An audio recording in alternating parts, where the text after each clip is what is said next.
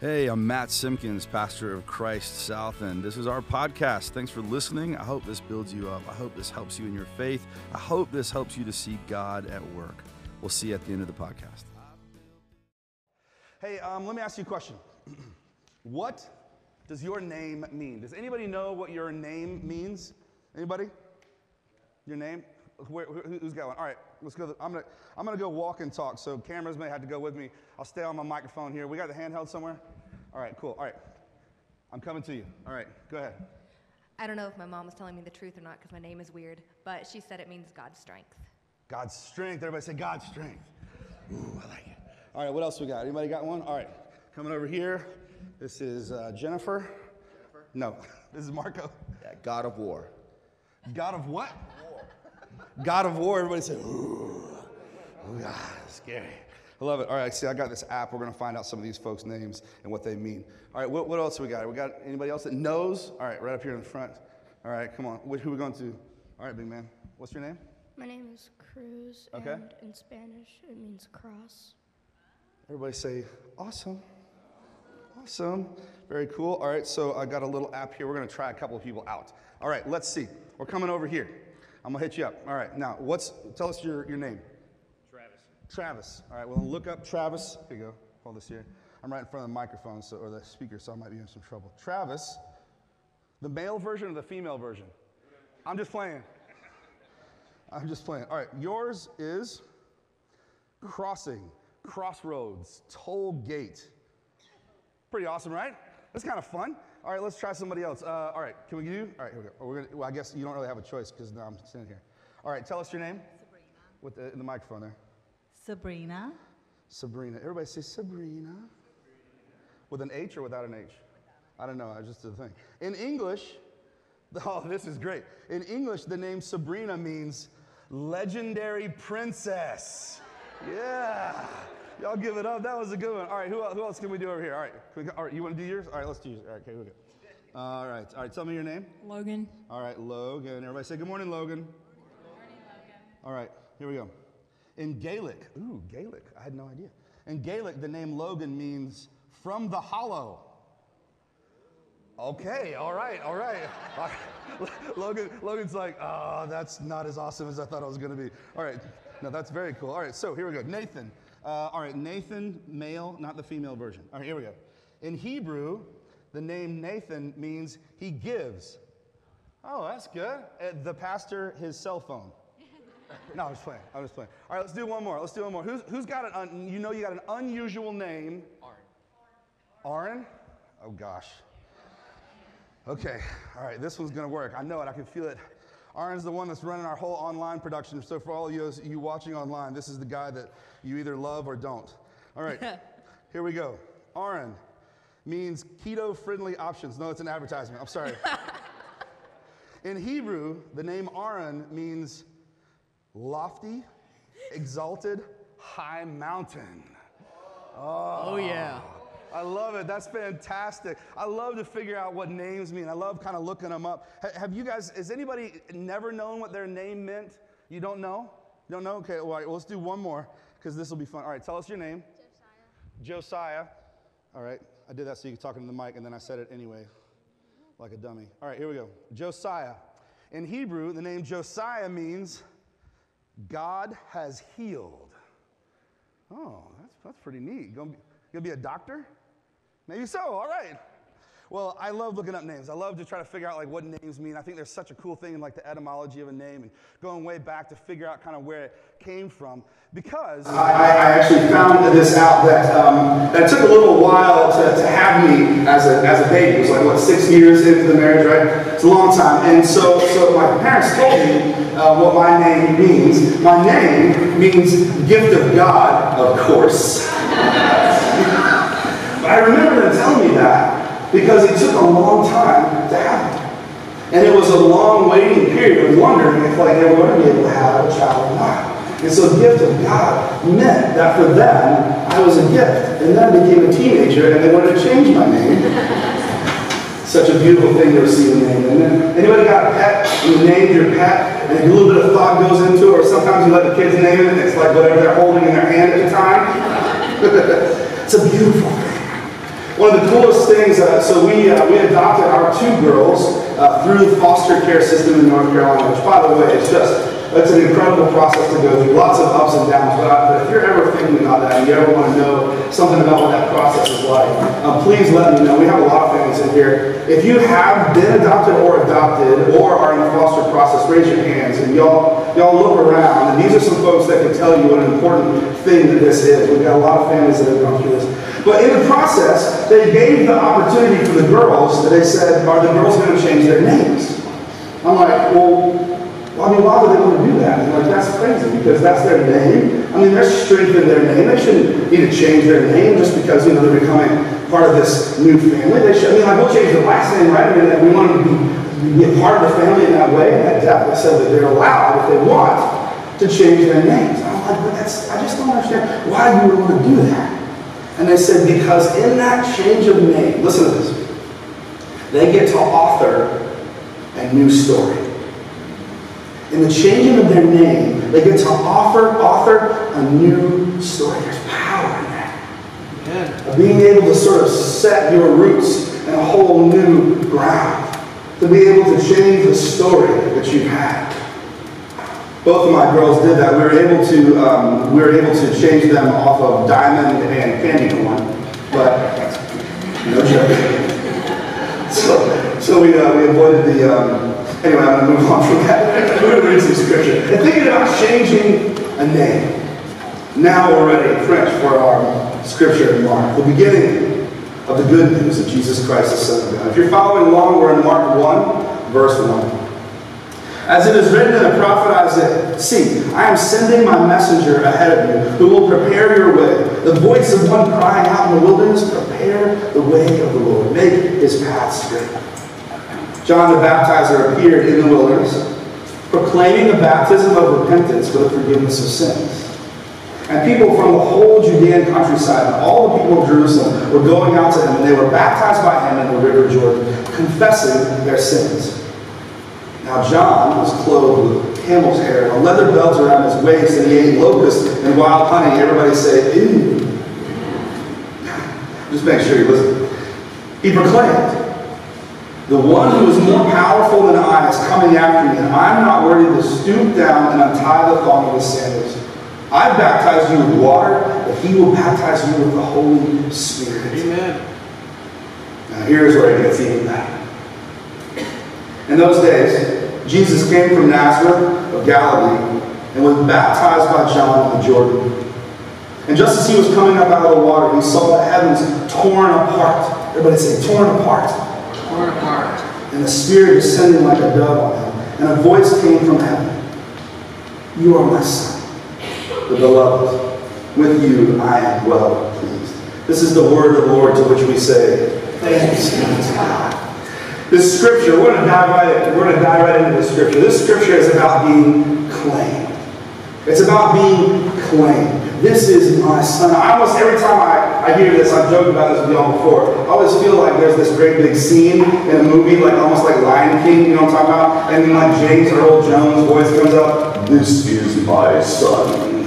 And it's like this moment of like everything is just gone fire. But it's just this beautiful, wonderful thing. And it's such an important part of our story because we need to know in the very beginning of this ministry. This is Mark 1. Remember, we are only 9 verses in to Mark 1. And he's baptized. And this is the very beginning. This is like the bookend of his whole ministry on earth. It's really important, if he's going to be doing this, that we not only need to know who he is, but we need to know whose he is, on what authority that everything else is going to be built on. He is claimed by God the Father. Listen to this. Because life is messy, we need a God that lays claim on us. Because life is messy, we need a God that lays claim on us. There are so many other things, other people, other situations that want to lay claim on Jesus. Some wanted him just to be a rabbi. Think about that. He had been going through his whole life studying and teaching. It wasn't like the first time he ever did any teaching was this moment. He was studying and he was known, right? We even have some other scripture that talks about him doing what in the temple at like 12. All right, so some of y'all are awake. The rest of y'all need to have some coffee. Amen. Actually, on a side note, we're now brewing Dapper, our bass player's coffee. And when we asked him what the name of it was, he very, very, very, very accurately said, "It's pretty good." That's the name of the coffee, Pretty Good Coffee. If you guys want to know more about that, talk to him. I totally got off track there, but I'm excited about the coffee for a second. They wanted him to be a rabbi. Just stay a rabbi. Just stay a teacher. You don't need to do anything else. There were others that wanted him to be a military leader, that wanted him to kind of like lead all of the people again and then take back authority in Rome. There's some of them that only knew him as a healer, and even others that only knew him or just wanted to kind of label him and stick him in that troublemaker category. But God says right there in that water, this one is mine. All others can try to lay claim on Jesus.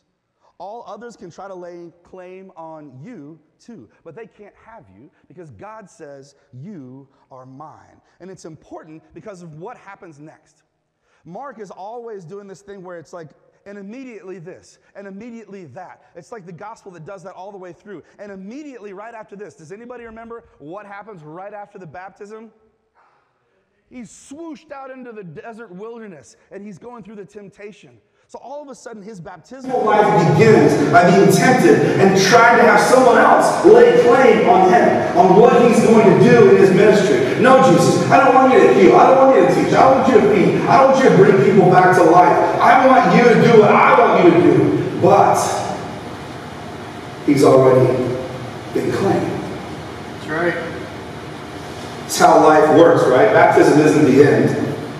It's a new beginning of God's story in you. Now, more on that in just a minute. This story is also about being named. Let's do a little Greek. Can we do a little Greek together? Everybody say yeah. All right, this will wake you up. I'm stirring. The word that's in here in Greek. All right, well, if we go way back, we're actually going to talk a little bit about this in a minute. If we go way back, Jesus spoke. Well, this was all written in Greek, right? What was translated from Aramaic, which was sort of a part of Hebrew, right? So we'll work out that in a second, because I'm going to show you this thing in just a minute that I think you'll get. But the word that they use here is agapetos. Say that. Agapetos. One more time. Agapetos. The beloved one. It's and my Greek professor in seminary said the problem with Greek is actually not Greek. The problem actually is English. Because in English, how many names do we have for the word love? Love. Just the one. C.S. Lewis actually wrote about 4 loves. Does anybody read that? It's really cool. It talks about storge love. So everybody says storge. Storge. Which is like empathy or familial love. Everybody look, if you got some family in the room, look to your family and say, I storge you. Yeah, it's cool. It works. Then there's eros. Everybody say eros. Eros. This is a different kind of love. This is the romantic love. Do not look at anybody in the church this morning and tell them that you eros them. Save that for later. Then there's phila. Everybody say phila. Phila. Phila, which is like brothers, right? I feel you, man. There's no response. I feel you too. Excellent. Thank you very much. That's that brotherly love. That's that emotion that you have with friends that you know you would go to fight for them. And then there's this one. Agape. Everybody say agape. C.S. Lewis talks about it as the highest form of love. It's a love between God and man, and God and God's creation in general. It's the highest and most beautiful form of love. I'm going to dive into that here just a little bit more. I got a video I want you to see. I don't know, it's a few minutes long, but I think it's worth our time. Go ahead.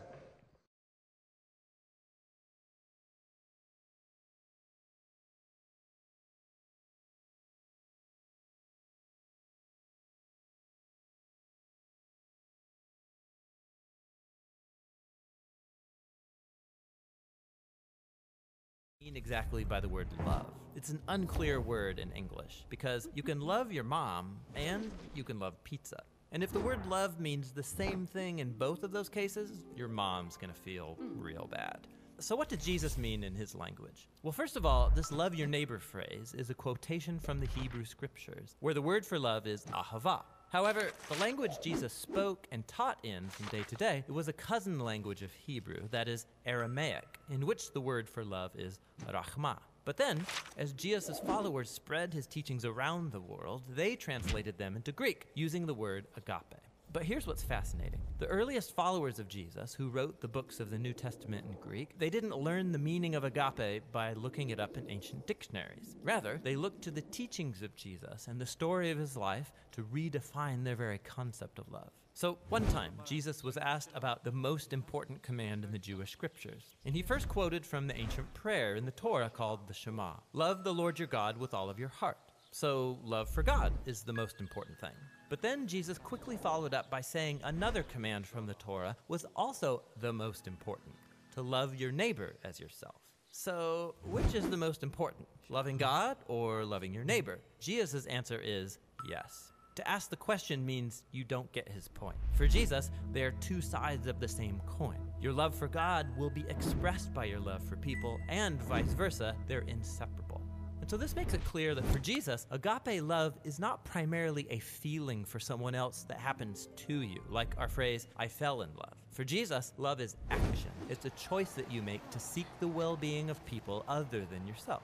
Jesus also went on to teach that genuine love for God and others means seeking people's well-being without expecting anything in return, especially from people who are in difficult situations who can't repay you even if they wanted to. According to Jesus, this kind of generous love reflects the very heartbeat of God. And he took this even further. Jesus said that the ultimate standard of authentic love is how well you treat the person that you can't stand. Or in his words, you shall love your enemy and do good to them, expecting nothing in return. For Jesus, this kind of enemy-embracing love imitates the very character of God himself.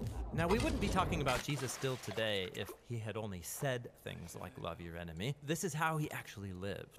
Jesus was constantly helping and serving the people around him in very practical and tangible ways. And he consistently moved towards poor and hurting people who couldn't benefit him in return. He showed love for the forgotten ones, the people who usually fall through the cracks. And when Jesus eventually marched into Jerusalem, he made himself an enemy of the leaders of his people by accusing them of hypocrisy and corruption. But then instead of attacking his enemies to overthrow them, he allowed them to kill him.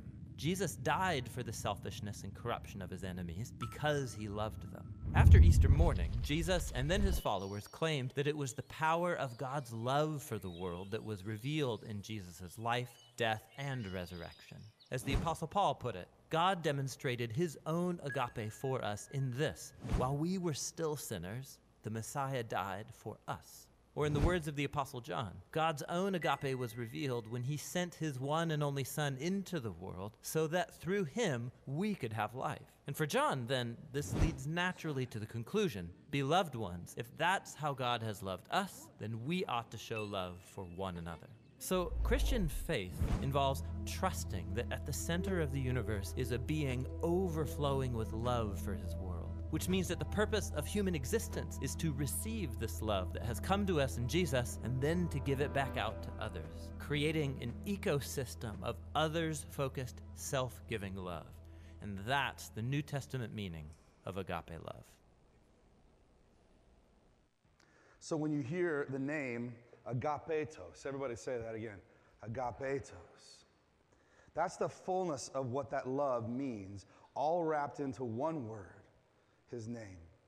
And then as you saw at the very end there in 1 John, the writer of 1 John says, beloved ones, talking about you. Jesus has a lot of names in Scripture, but this one is different because it shows the fullness and depth of that relationship. There's a relationship between God and God's creation, one like we've never seen before. And we've heard these stories a lot, but I think we forget sometimes how incredible this baptism of Jesus moment is. The Lord of all creation was baptized in water by someone else, just like we are too. And in so doing that, he sets us all up for the same depth of relationship, where in those waters, we take on that same name. That's in that moment that we now begin to understand that we too are agapetos. In 1 Corinthians, we hear the human body has many parts, but the many parts make up one whole body. So it is with the body of Christ. Some of us are Jews, some of us are Gentiles, some of us are slaves, some of us are free. but we have all been baptized into one body by one Spirit, and we all share that same Spirit. So, therefore, as Jesus said, love the Lord your God with all your heart, your soul, and your mind, and love your neighbor as yourself. Listen to this, church. That means to do one of those things is to do the other. To do one of those things is to do the other. Love the Lord your God with all your heart, your soul, and your mind, and love your neighbor as yourself. Love your neighbor as yourself. To love the Lord your God with all your heart, soul, and mind. Baptism into the body of Christ isn't something you do. And it's not something that you can undo. It's forever. Brothers and sisters, you have been claimed and named. You have been claimed and named. Tell somebody close to you, you've been claimed and named. You've been claimed. After baptism, when we do baptisms, right, we usually have the font up front, but we're going to do something special with it today. I'll usually take a second, and especially if it's a little one, I'll walk them around. And do you guys remember what I say? That perhaps in the entire cosmos, this is the newest member of the Church of God. And I walk around, and of course, they're cute and lovable, and I hold them up like the Lion King. But I also talk about the fact that in that moment, that right there, immediately, just like it says in Mark, immediately Satan is going to start that temptation. It's going to start trying to get his claws into this little one. But Satan can't have him. Satan can't have her. She has been claimed. She is now the Lord's child of God. And there's nothing that she can do to undo that. The world is even going to try to lay its claim on you, young one, but it can't have you. And you have a name. In the waters, you are now child of God. Do you remember that one sermon? I'm sure you do. A couple of years ago, I said, write your name, write your full name out like this right here. And we wrote our last names in the sky. And I said, all right, y'all did it pretty much right, except for the last part, you did it wrong. Because your last name is now written like this: up, down, left, right. Child of God. Sabrina, princess, child of God. Logan from the Hollow, child of God. In those waters, we got a new name. God's depth and relationship is with you, just in the same way it is with Jesus. That means that Jesus is now the core of who you are. There's nothing you can do to break it. I'm going to preach now. Nowhere you can run that God won't go with you. Nothing you can say to make God stop loving you. And God's grace covers you, and God's love surrounds you. So today, hear that new name, you also get to have a new story. Your call now, walking wet in the waters of baptism, dripping, drenched in God's grace and glory and love, is to live into the fullness of agape love, beloved ones.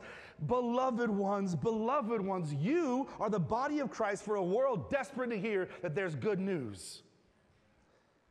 I want to do a last little bit of Greek and then we'll finish up. Is that cool? All right. Everybody say the word schizo. Well, show it to us, Ashley, would you? You can pronounce that right. Everybody say schizo. It's an incredible word. It appears twice. I think it appears in 3 of the 4 Gospels. It only appears 2 times. One time is right here. Do you remember when we read and said that the heavens were torn apart? Everybody remember that? Do you remember what it said? Torn apart? That's schizo. Now, does anybody think that they can tell me when the second time is that we hear that? Anybody remember? Everybody say the temple curtain. It said that when Jesus died, the temple curtain, which was about as tall as this ceiling, which meant that you would have had to climb up there somehow. It was a supernatural, incredible event. To just think, a curtain reaching all the way from the top. It was torn. It doesn't say that from the bottom to the top. It says from the top to the bottom. And that temple curtain was put there to hold back the holiest of holies. It meant like scoundrels like Travis over here, who was a gate, could not go through that gate. He was not allowed to be that close to God because he wasn't worthy of it. And Jesus, in that moment when he died, the temple curtain schizo. Everybody say schizo. So in the beginning of his ministry and at the very end of his earthly ministry, this word is an important word because it meant torn apart. that there's no longer separation between the two.